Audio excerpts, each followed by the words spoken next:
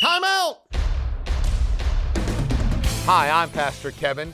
While playing high school football, I would often hear my coach yell out, "Keep your head up. See what you hit."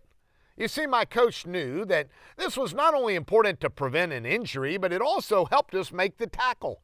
Now that my playing days are over, I realize what a great advice that was for life. Keep your head up, see what you hit. In life, it's important to keep your head up because, let's be honest, life can get you down. Life can hit you, and it's easy to take your eyes off the goal. The Bible says when we take our eyes off God and put them onto our circumstances, we always lose. That's why it encourages us to keep your head up, keep your eyes on Jesus. Maybe you need to take your time out and think about that today. You've been listening to